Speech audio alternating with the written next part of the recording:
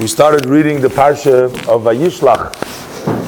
This is the story about Yaakov sending the agents, and as Rashi says, they weren't just regular agents, they were actually angels. So Yaakov can command the angels to do his mission for him, and he's going out and he's greeting his brother Esav and trying to find favor in his eyes. He brings him a gift, and he is basically getting ready for all three things, as Rashi points out, that he's going to try with a gift, he's going to pray to Hashem, and if necessary, go to war. I mean, do all the things that are necessary to tackle the brother Esav.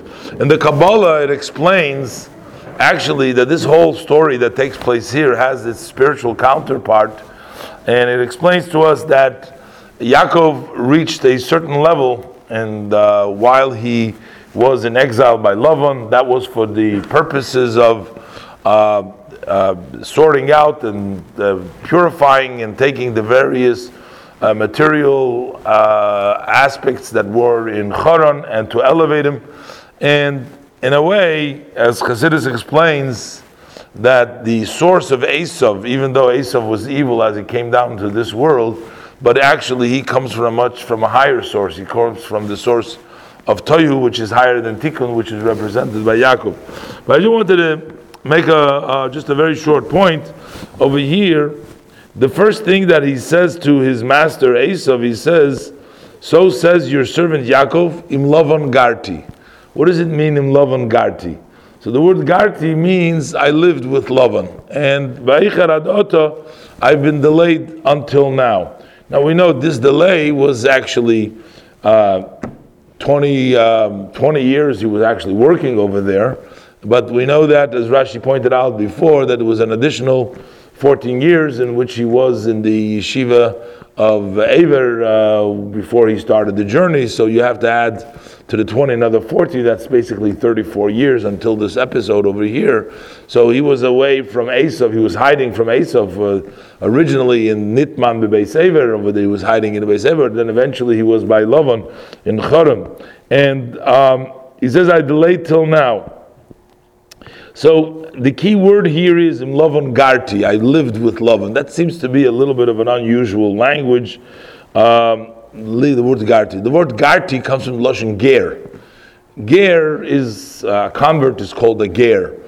Somebody who is a temporary resident is called a ger toshav, or somebody who is not a permanent, like a settled person is an ezrach. He would be considered a member of the community. A person who's a citizen would be called an ezrach.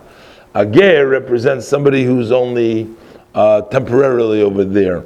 And Rashi says that what he was trying to tell Lavan is that, listen, notwithstanding the fact that I spent all these years with Lavan, I have not really become this great person because I remained a ger. I always remained. I remained a stranger. I never really became a citizen. In other words, you don't have to hate me, as Rashi says, because the blessing that the Father gave me was you should be a master. It didn't really come true, so don't worry about it. You don't need no reason to hate me. And in another commentary, Rashi says that the word garti is the same level as same letters as taryag, which are, of course, the 613 mitzvahs, Tov Reish Yud Gimel. And essentially what he was saying over here to him is that I kept the 613 mitzvahs, and I didn't learn from Lavan, from his ways. Now, one would wonder in the simple context, why would one care if he learned from Lavan or not? Why would one care about it? It doesn't seem to... okay, wait, can you wait? I'll call you in a few minutes, okay? Yeah. What would Lavan care? One would think, who cares? Does Lavan care if Yaakov did the mitzvahs or not? Esav, what does Esav care about the mitzvahs? Why would he be telling him that he did the mitzvahs? And also, one wonders, if he tells me in the first commentary, he says, I've not become important, but here, he's bringing him all these gifts, and he's showing off the major wealth. And we know that he did become wealthy in everything in that sense. Okay, Rashi points out, he says, my father said, later on, he says, Son David V'shivcha, I've gotten cattle, but I haven't gotten, it wasn't field, it wasn't land, which my father blessed me with. But I think that there's also a deeper meaning over here.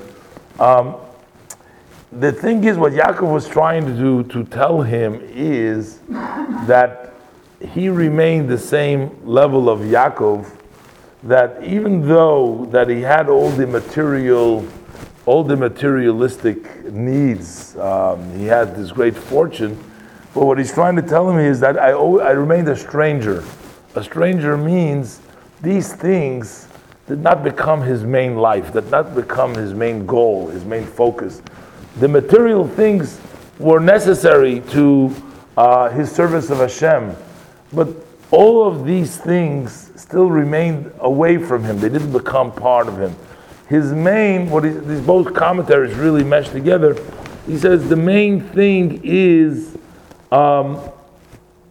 I still remain faithful to the Torah. That has become my main thing. Is the Taryag mitzvahs. That was the main thing. In Agoy, Esav, they get angry when they think that what you're trying to do is take away what's theirs. That's the materialism. Yaakov was saying to him, it's not the materialism. It's not this. My main goal and my purpose in life, and I'm here in this world to serve my master, to serve Hashem, to live a spiritual life. The rest of the things are not really so important to me. The famous story, there was once a chassid, his job was that he used to work rubbers, and in those days it was his business. He used to produce rubbers, and but he was so involved in the business over there. So the Rebbe once expressed to him, he said, the previous Rebbe, the Rebbe Rashab, I think it was, but I'm not sure exactly. But he expressed to him, he said, I've seen people put their feet in the galoshes, but I've not seen people put their heads in the galoshes.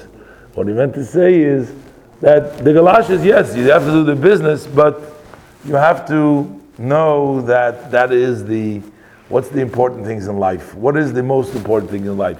Of course, we got to deal with the galoshes, we got to do with the physical world, we have our needs. But that shouldn't be the main focus. The main focus of our life should be the most important things in our life. The rest of the things will be strangers. And that's why also it says that when he first came to there, he put the stones around his head to try to protect his head, that he should really stay focused on what's important things in life. When you stay focused and you know what's the important things in life, your connection to Hashem, your family, your being able to make a difference in the world, to give something to the world, to be an example to others, to learn. So then that is the most valuable thing. And if you hold that in mind, then the other things don't bother you so much, and they don't become such a major issue in your life. So then all the Esavs and all the other people whose focus is mostly the materialism, that is, the physical is their connection, they leave you alone too, because at that point you're not you're not vying for the same thing. Esav wants materialism and you want spirituality, and that's why V'eshlecha la'agid la'adoni, I said to my master, you are my master. As far as material things, you're my masters. As we know that when the previous Rebbe was leaving, they took him into exile from prison. He was saved, and at the time it was the train station was going down.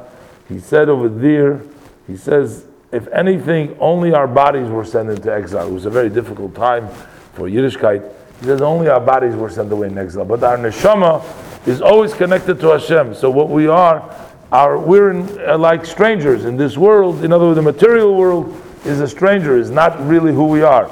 We are servants of Hashem, and the Eibishter helps us. We see that when you go with that approach, even the Esav, even the enemies, Vayishakeyu, that at that moment either he did it by force or it was a total change, whatever the interpretation is, but yet we see that approach worked. So Esav makes peace, leaves him alone. The Goyim don't bother us, and we hope that if we concentrate, what we can do, we can try to concentrate more on our Yiddishkeit and our connection to Hashem. That will provide for us the additional protection that we need, that Hashem will protect all Jewish people, wherever they are, especially in Eretz HaKodesh, from nothing bad, and only good, and only health, and only happiness should be to all of us. Baruch.